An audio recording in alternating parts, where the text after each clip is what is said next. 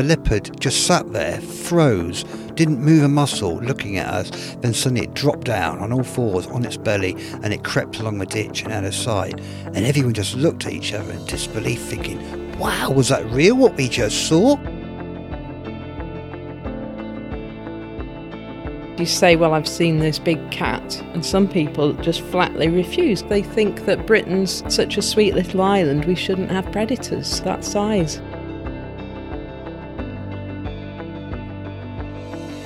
I heard this growl behind me, nothing like a dog's growl, and just like anything else in life, you're sat on your own there. I don't care who you are, how brave you are, something like that will put the shivers up your spine. As she was walking, before the cub came out, she flicked this tail.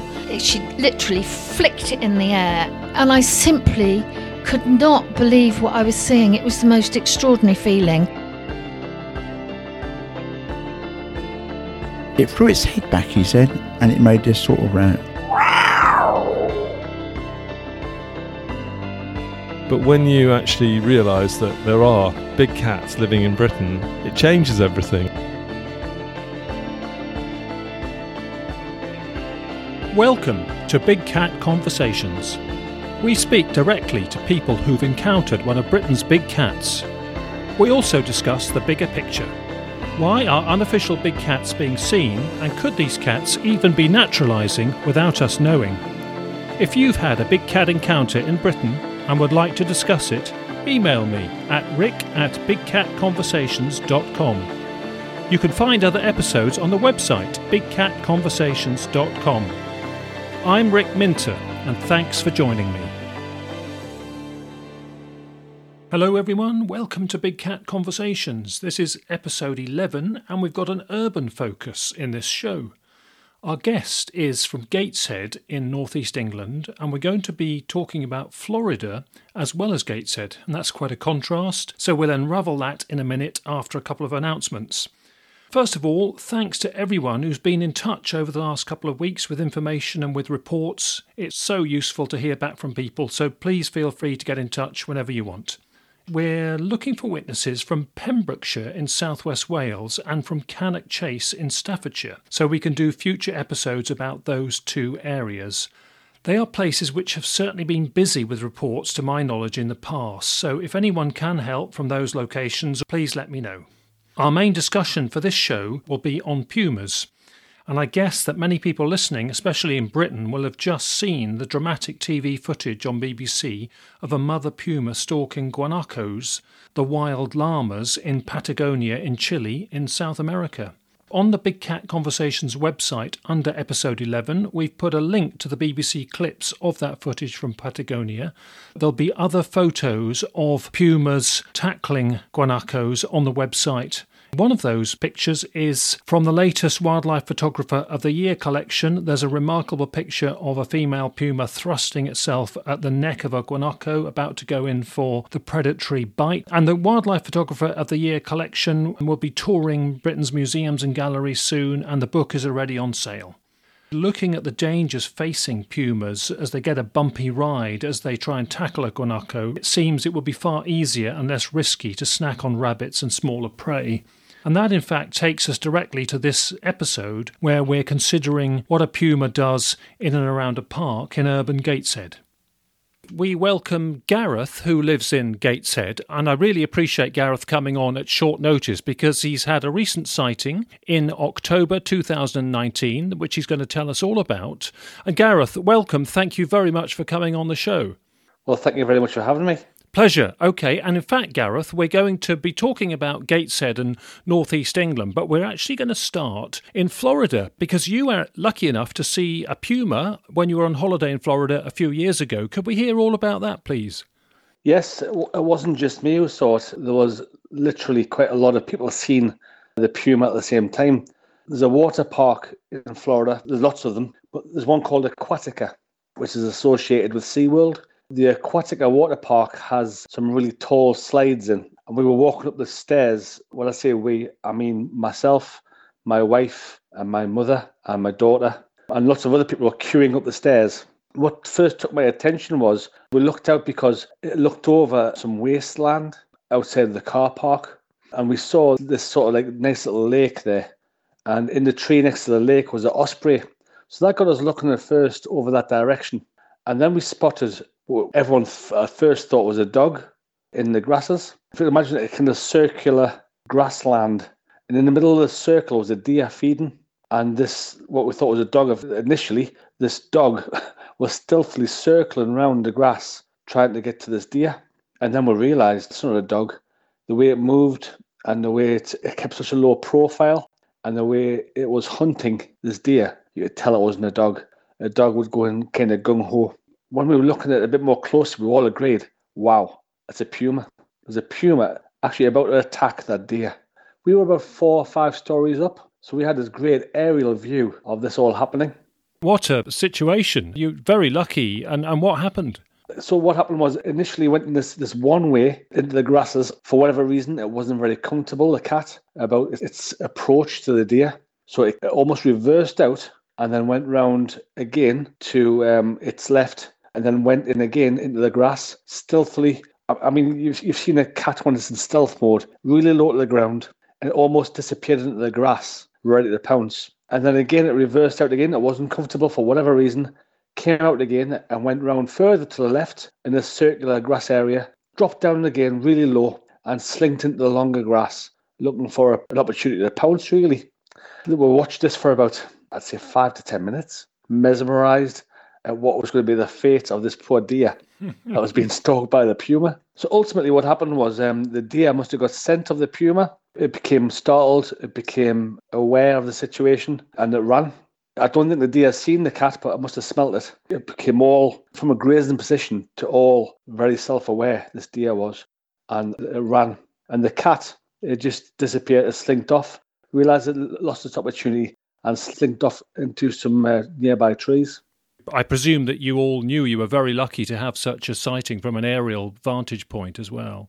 Well, there was some of our family who weren't there, and when we went down and told them all, we were all high as kites because we realised what a lucky privilege it was to see that. And a lot of my family, who are all nature lovers, were very jealous of the situation. But do you know what it is? There must have been about 40 or 50 people on that staircase, all observed the same thing. Yeah. And you heard some Americans shouting, "Is that a dog?" And we said, "What? It's a puma. They live in your country, those pumas." And we were informing them what they were seeing, you know. There was about 15 of us in the end who didn't worry about the queuing situation anymore and was stood and we just observed what was going on. We're letting people go past us who weren't that interested, you know. Yeah. Do you think it had been at it sussing out this deer and getting the right position and angle for attack for a while, even before you started watching it? Possibly, because we didn't see it walk up to the area. We only seen it when it first backed out and went back into the grass.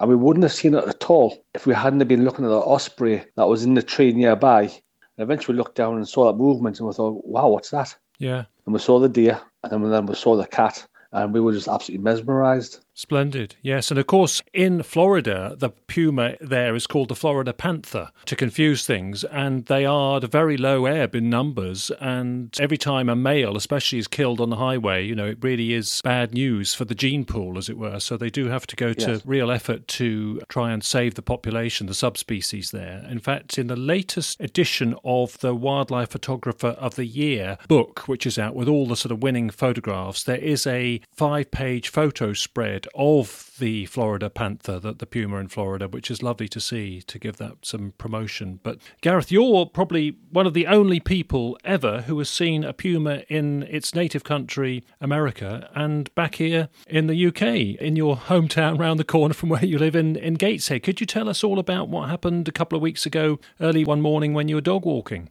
Yeah, equally amazing. Just going back to the Florida thing very briefly, though. Yeah. What was amazing about it is this panther, Florida panther that we've seen, it was literally in Orlando. I kind of understand because Orlando is full of vegetation in between the park areas, you know, forests and vegetation. Yeah. But it just proves that they can live literally anywhere, can't they? Oh, absolutely, yes. That amazed me, yeah. Yeah. So back in Gateshead in October 2019, please tell us all about what happened. Yeah, I've got a pet dog who's a Hungarian Vizsla. and she's full of energy, needs lots of walks. So my job on a Sunday morning is to walk the dog, no matter what the weather.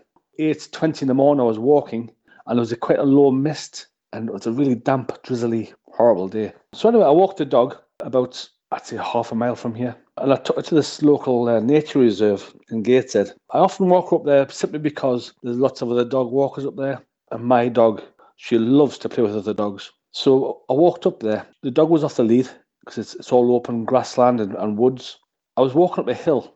I was very aware that there was no dog walkers around that morning. I think it was just a little bit too wet and a bit too foggy and a bit too damp for them to walk too far, I guess. And I was a bit disappointed because I thought, well, my poor dog's got no one to play with today, you know. and then as I was going up this hill, I thought what I saw was a dog in the distance. The initial thought was, oh, fantastic, there's a dog. So Daisy, my dog, will have someone to play with. So, I was a little bit happier that I'd seen this dog. As I went up the hill, this dog came around the corner and started walking diagonally away from me. Now, on the right-hand side of the dog, the so-called dog, was woodland and quite thick scrub, bramble bushes, etc. On the left hand of it, there was a big playing field where the dogs would... It's not cut grass, it's not like football pitch grass. It's like, although it is kept quite short, the grass, so dogs can play there, to give you some idea. And this dog was walking up a coal pathway, an old coal mine pathway, if you can imagine that. So there's a gravelly, black gravel. So anyway, I thought, yeah, there's a dog, fantastic. My dog can now go and play. And then I looked around and there was no owner. I was thinking, wow, is that a stray dog? There's no owner in sight. So my eyes went back to the dog, and my second thought was, that dog's walking really funny. I thought maybe it's a really old dog. I was thinking in my mind at the time, this is my thought process as it was going. I thought that's an old golden retriever who's absolutely had his day and he's walking really funny, like an old man. Yeah. Because it was walking so funny, I started observing it a bit more closely and carefully. I quickly kind of realised that it wasn't a dog. It was a big cat.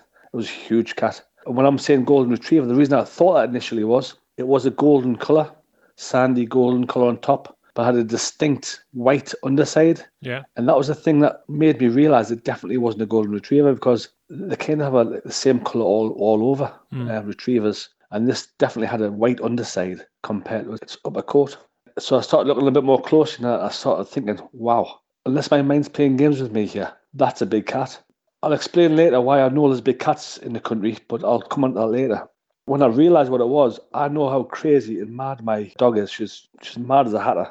And I knew if I didn't call her over, she would run over to that, think there was a dog as well, and try to play with it, which could have ended up in tragedy. So I called my dog over. I said, Daisy, come.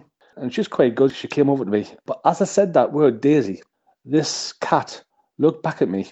I must have startled it, because it mustn't have known I was there, because the wind was in my face. So she couldn't have smelt us, didn't see us. I startled the cat. It jumped about 6 to 8 foot in the air on a right turn into the bushes, into the gorse, into the woodland. I'd say about 6 to 8 foot jump, a massive jump. Couldn't believe my eyes. And then 2 smaller jumps, and then disappeared into the woods. So I realised then what my eyes were telling me it was a big cat was confirmed. It was 100% a big cat, because a dog simply cannot do that from a standing start. And if it was a dog, I would have thought it would run back towards me, or continue on the path, or go onto the field. But no, this took the hardest course, which was through the gorse, through the brambles, through the woods. And the way it reacted, it was terrified to actually hear a human voice and catch it unawares like that. It reacted as if you'd caught a cat out, give a young cat a fright, a domestic cat. Yeah. The way they reacted, like they spring up, don't they? That's how it behaved. Very interesting. You didn't see a collar on it, which a dog would have on it, is that right? No collar, no. You were telling me off air you didn't really see it side on. You weren't able to gauge the length of the tail. I could see it had a tail, don't get me wrong, but I couldn't give you an accurate statement on how long or any kind of length perception, because it was walking diagonally away from me. Yeah. Same with its head. I couldn't really get a great view of its head, apart when it briefly looked round at me when I shouted and then done that jump. But I did see the way it was walking. I did see its colouring, and I did see the athleticism that this cat had was incredible. Yeah, and you were saying when we discussed this before you came on, the actual part, it's very scrubby and shaggy and full of rabbits that would have some prey and feeding area for a cat. Yes, 100%. I've seen many foxes in there as well, actually. There's rabbits up there, there's pheasants, there is partridge and pigeons. Yeah, I want about wood pigeons. Yeah. Loads of them around as well. Yeah. So if you're a big cat in that area, you wouldn't be hungry. Yeah. And as you said, it's got brambles to shelter and lay up in and other sort of long vegetation and cover. Now, if you look at it on a map, it's very residential. Part of the outskirts of Gateshead district are very rural and very scenic, actually. But the sort of northern half, closer to the River Tyne, is all very residential, isn't it? This is enclosed by residential areas. It's got a school adjacent to it. But it has also got green corridors out from it and golf courses within a couple of miles in two directions. So you feel the surrounding area is actually, well, can you describe the surrounding area? I certainly can, yeah. What I would say about the area is I do not believe for 1 minute that this cat was living in that area. But I do think it was passing through. Let's say it was quite a foggy day, so I think it was taking advantage of the low light and the fog and continued on his business. I was just really, really fortunate to catch it and see it. But the area, because I talked to my wife about this, who doesn't believe it was one for one moment for whatever reason. But that's another story. Yeah. But there's corridors, green corridors to this one location in about 5 different ways. And you don't have to cross maybe a road or a small pathway through an estate to get to this location. So it could have came from any direction or went in any direction. For example, there's unused train tracks all filtered into there. There's golf courses filtered into there. There's a nature park that filters onto that. You could easily get there and out of there without ever being detected. Very similar to parts of suburban Florida, for Florida panthers, the puma in Florida, and Californian pumas. They don't all live in remote rural areas. They do inhabit the suburbs, and at night time nobody will see them as they slink through those green corridors between residential area. So once the cat jumped into those bushes, I was that amazed and full of adrenaline. I ran over there to try and follow it into the bushes, which you probably think is a bit daft now. But at the time, I wasn't thinking that way. I just thought, I want to see it again. So I went over there and tried to follow it in. I got about 2 steps in there, and it became that thick and brambly and prickly. You just couldn't get any further in there, you know. Your dog was tightly on a lead at this stage? No, I had hold of my dog when I called her, and when it bounced away. But then I let her back off again. She had a really good sniff around the area. She smelled something. Okay. So she could smell that cat, that's for sure. But yeah, I was really hoping I could follow it in there, but just to get another glance at it, it was just too thick to go in. It had melted away. Since then, Gareth, you were telling me that you didn't want to mention it in the media, but you did feel you would have a quiet chat to other dog walkers just to alert them to the prospect of seeing a cat in the early morning or dusk, and see if anybody else had come across any sightings or signs of it. Is that right? Yeah, I've spoke to 1 or 2 dog walkers, and what's interesting is they've raised their eyebrows when I've talked to them about it. But none of them have dismissed the idea of hand. And so far, I've had no feedback of other sightings or anything like that. People are now hopefully a bit more aware and hopefully have their eyes peeled, and you just never know what might be seen again, you know? Yes, and I think that is a wise way of networking about it rather than just blab to the local papers. Of course, not everybody would believe you in those situations, but those who did, some of them might be alarmed. And just to keep it below the radar and let word spread informally amongst those people who do want to talk about it, that's probably the best idea, I think. And I think a lot of other people do exactly the same as you chose to do about that. Well, you're quite right what you say, because people will laugh and scoff. Yeah. The idea of a puma being in Gateshead. I mean, when I came home and told my wife, she thought it was hilarious that I thought I'd seen one. But that's what we were content with, isn't it? You know, until she sees it herself. Yeah, I can't force it to believe anything, can I? No, I mean that happens in a lot of families, and yes, she was there in Florida with me at my side when we seen that other one. Yes, she's experienced it herself. But I think the idea of experiencing that in this country is just a little bit too far for her to comprehend at this point. When I walked over to where it was, before I got to the thick part where I dove into, I saw a domestic cat. This domestic cat looked terrified. I don't know whether this puma was stalking that cat or not. I don't know. But what I do know is it was inside the hedgerow where it bound into. This little domestic cat looked happy to see me compared to what I was facing up to before, you know. So, yeah, it makes you wonder, doesn't it? I can't say for sure it was looking at that cat, but it makes you wonder. It may be that if you hadn't have come along and made it hurry away, it might have encountered the domestic cat and thought, oh, there's a bit of breakfast that I'll dispatch, because that can happen, certainly. So very interesting, yeah. And presumably there would be, so close to residential areas, other residential cats who treat that green space as part of their beat, who would come out and not be expecting to be encountering a big puma. Exactly.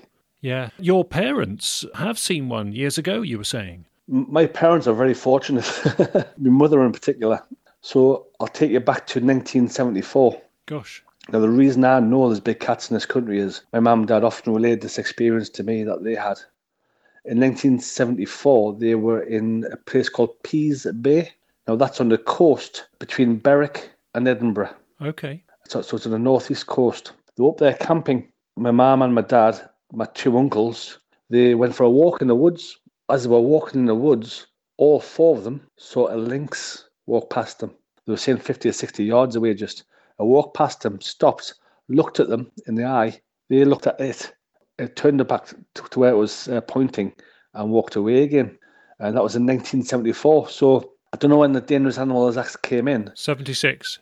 76. So that was before then. Yeah. So, I was laughing. I was watching a documentary the other day about rewilding Scotland and putting lynx back in there. And I was thinking, they've already got lynx. Yeah, we have plenty of people saying that. Yeah. That was the first experience that my mum and dad had. It must have been reassuring that all four of them saw it and presumably, swapped notes and confirmed to each other that it was such an animal and not a fox or a deer or something. Well, what I'll say about my dad, he's a minister. He's not the kind of person who's going to lie to you, first of all. Gosh. But also the fact that they all love the wildlife programs, and they love walking and they love wildlife generally. So I trust their identification of an animal. Yeah. So when they're saying it's a lynx, and all four of them said it was a lynx, I kind of trust that. That's exactly what they're seeing. Yeah, and you reckon they got the scale right? Because there could be sometimes, I think people do miscite something like a Maine Coon cat or another designer cat for lynx. They get the scale wrong. Was it designer cats back in 1974 though? Well, yeah. I don't know. Not like savannah cats now or Maine Coons would have been around, but I think they don't look quite as wild unless they've gone feral. Well, the description my dad gave was, he says, about the size of a Labrador. Oh, wow. Yeah. Isn't it funny how many people say that? It's about the size of a Labrador. He says in height. Yes. And length. But he says far skinnier. It had those pointy ears. Yes. That gives the lynx away. Sure. And it had no tail. Yeah. That is distinctively different from a Maine Coon cat. Yeah. So the description they gave to me was certainly verified to me anyway. That was definitely a lynx at the scene. Yeah, very interesting. And then another sighting, wasn't there, in County Durham? That's right. That was just a few years ago. I believe it was about 2015. So my mum and dad have got a camper van and they often go away camping in the camper van to various nature spots where they'll go cycling and what have you. And my mum's not brilliant on a push bike, so my dad decided to buy a tandem. So he saw one advertised in a place called Woolsingham, which is not too far from here in Durham. So to travel to Woolsingham from where we are, you go up past Concert. I don't know if you know the area, but it's quite... Yeah, the old steelworks, massive old steelworks there, wasn't there, in the past? Yeah. And from Concert over to Woolsingham, you're going over moorland, It was a very, very hot July summer's day, and we're driving along in a camper van, travelling about 40, 50 mile an hour. Dad takes his 10 minutes. About 100 yards in front of him, a black leopard jumped over a wall, onto the road, crossed the road. And he says, you have to remember, Gareth, I was driving 50 mile an hour. It was 100 yards away when it first came over the wall. He says, we were parallel with it when it jumped over the other wall to the other side. So he says, me and your mum got a very, very close look at this leopard. He doesn't use the word panther because my dad knows panther's not actually the terminology. It is a black leopard that they said. Yeah. That they seen. So both my mum and my dad both adamant that's what it was. It was a black leopard that they seen. It was a summer's evening. They said it was about 7:30, 8 o'clock at night. So the sun was still up, but obviously dusk was approaching, and that's when they seen it. Incredible that they've seen that a lynx and a puma in their lifetime is just unbelievable. Yes, two different parts of the northeast. Yeah. Yes. Anything particular about the black leopard sighting, about the tail or the sort of movement or anything in particular? So my dad's very descriptive, and he described it. He says, Gareth, people always compare things to Labradors. He says, I've done it myself for the lynx. He says, but this was twice the length of a Labrador. Wow. And he says about a foot higher than a Labrador. He says it was tall. He says yellow eyes. Gosh. So they're close enough to see the saw eyes. the eyes. Yeah. He says yellowy eyes. He did mention the tail, but he didn't really talk about the length of it. But he says, yeah, seen his tail. He says, and the way it jumps, the way it walks, the way it behaved, the way it looked at them. He says there's absolutely no disputing what it was. And they both had this verbal confirmation conversation straight after it. Have we just seen a leopard? Yes, you've just seen a leopard. Yes, we've just seen a leopard, you know. Yeah. Very, very fortunate to see that.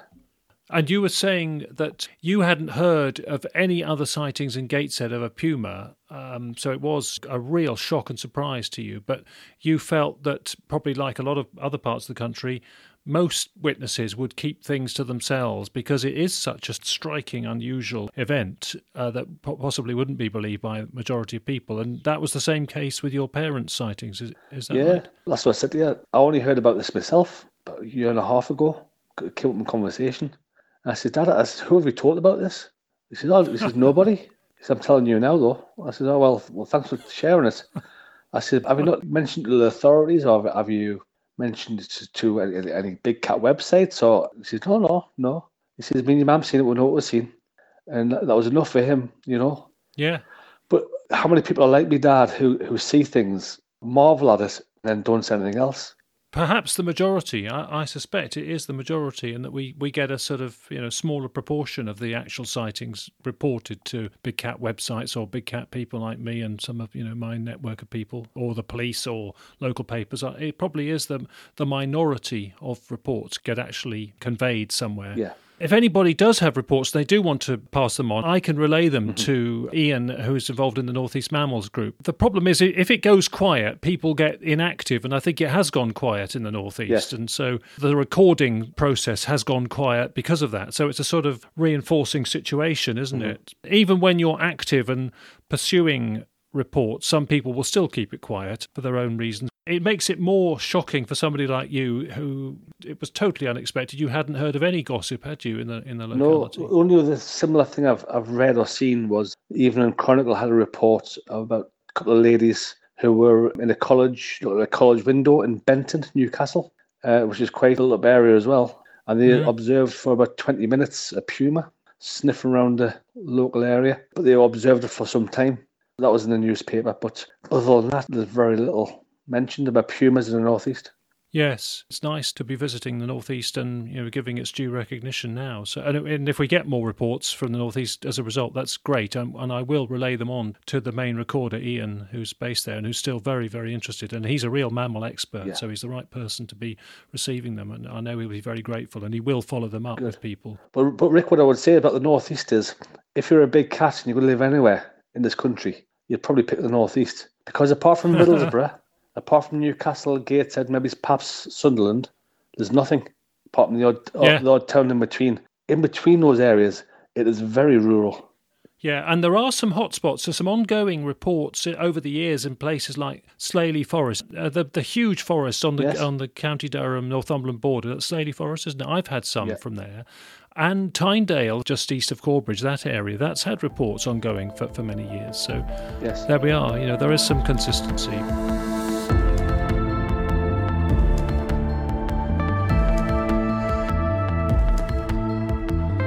A quick break now for our word of the week. And the word is introgression, and it's all about gene diversity. The dictionary definition of introgression is the transfer of genetic information from one species to another as a result of hybridization between them and repeated backcrossing. And it's sort of similar to what a dog breeder might relate to as outbreeding, the introduction of different genes into a species or a breed as it breeds on to get more gene diversity. And the result may be a refined and fitter individual. In this episode, we've already mentioned the puma in Florida. And as we've heard earlier in the show, there have been concerns about how critically low the numbers of the Florida puma subspecies have become. Low numbers means a far less viable population, of course, but it also means inbreeding happening, resulting in genetic disorders. Because of these problems, a type of introgression has been used to try to reinforce the Florida pumas in recent years. In the mid-1990s, 8 female pumas from around the corner in Texas were introduced to Florida, and at that time the numbers were lower than 50. The monitoring shows that 5 of those 8 introduced Texas pumas produced a total of at least 20 kits initially. This helped with breeding and expanding the population. Today, the Florida pumas have increased to up to 230. That's still a worrying low number because they want to get to around 600, but it's still way better than the 50 or 30 or so, however low it got, in the mid-90s. So turning to Britain, we might think that our big cats would suffer inbreeding and would be a motley collection because they originate from zoo stock and from collections. But the majority of witnesses describe fit and healthy and confident cats. Whatever the numbers might be in Britain, our big cats present now may have benefited from gene diversity because of the different episodes of releases we've had, perhaps ranging from wartime, the 1976 Dangerous Wild Animals Act, the 81 Zoos Act, and various other releases because of recession and dubious activities. So the different subspecies of leopards and the range of pumas that seem to have been released here in Britain may have helped gene diversity and might well explain why we appear at present to have healthy and well-adapted cats from what we can gather from the reports. Now, of course, we need much firmer evidence to base these assumptions on, but I'm throwing this out there for now. So that's our word of the week, introgression.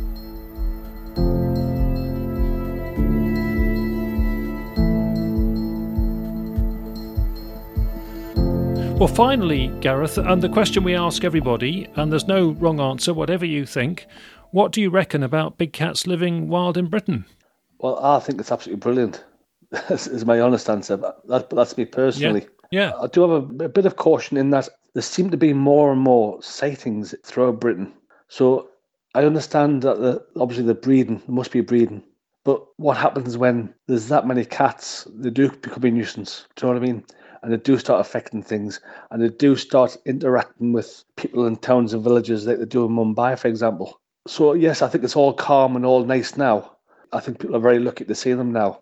But what happens 20 years down the line?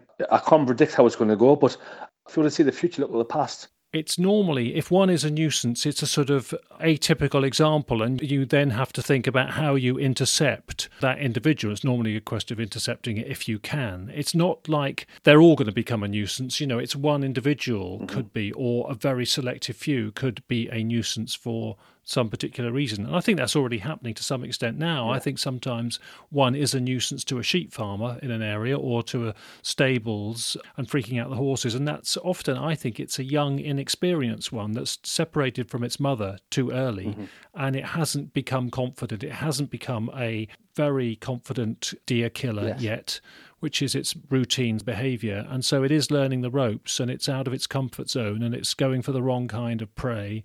So I don't think it's about numbers. I think it's about the individual circumstances. And don't forget, you know, in the western states of America, you know, 30 to 50,000 of these creatures, and people very rarely see them. And it's very rare that one is a nuisance. And in terms of numbers, that's a difficult one, but you know, they only have litters of between 1 and 3, and maybe one won't survive anyway. And females sexually active at sort of around 3 years old, and then might only have 2 or 3 litters in her whole life, because you may not meet the male at every key time, a key opportunity in estrus during her life in a location where there's a very low population base. So I do understand, but other people say, you know, what about the future? What about decades' time? It's not like a big, large carnivore has a massively expanding population like sort of herbivores do. But I think it's a cautionary note that you raise, Gareth, so it's very important. I was thinking more of a leopard, for example, will have its own territory, its own range.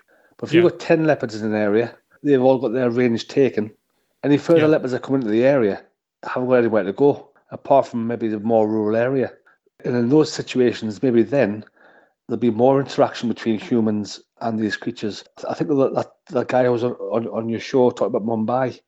They are now in an area where they are taking dogs, they are taking cats, they are taking young kids. Because they're forced in that situation, perhaps because of the territories. All I'm saying is that if it gets to the point where there's that many cats and they've all got their areas staked out, and the only areas that are left are kind of places like Gateshead or places like Newcastle, and they're fighting for food, then could that then be a bit of a concern?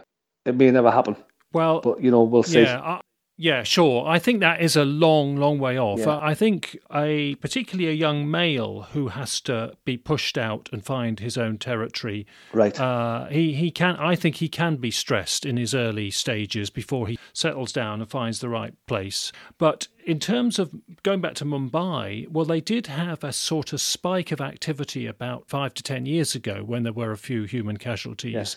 That has really settled down now. Right. The local people have had more awareness raising and are alert to the leopards.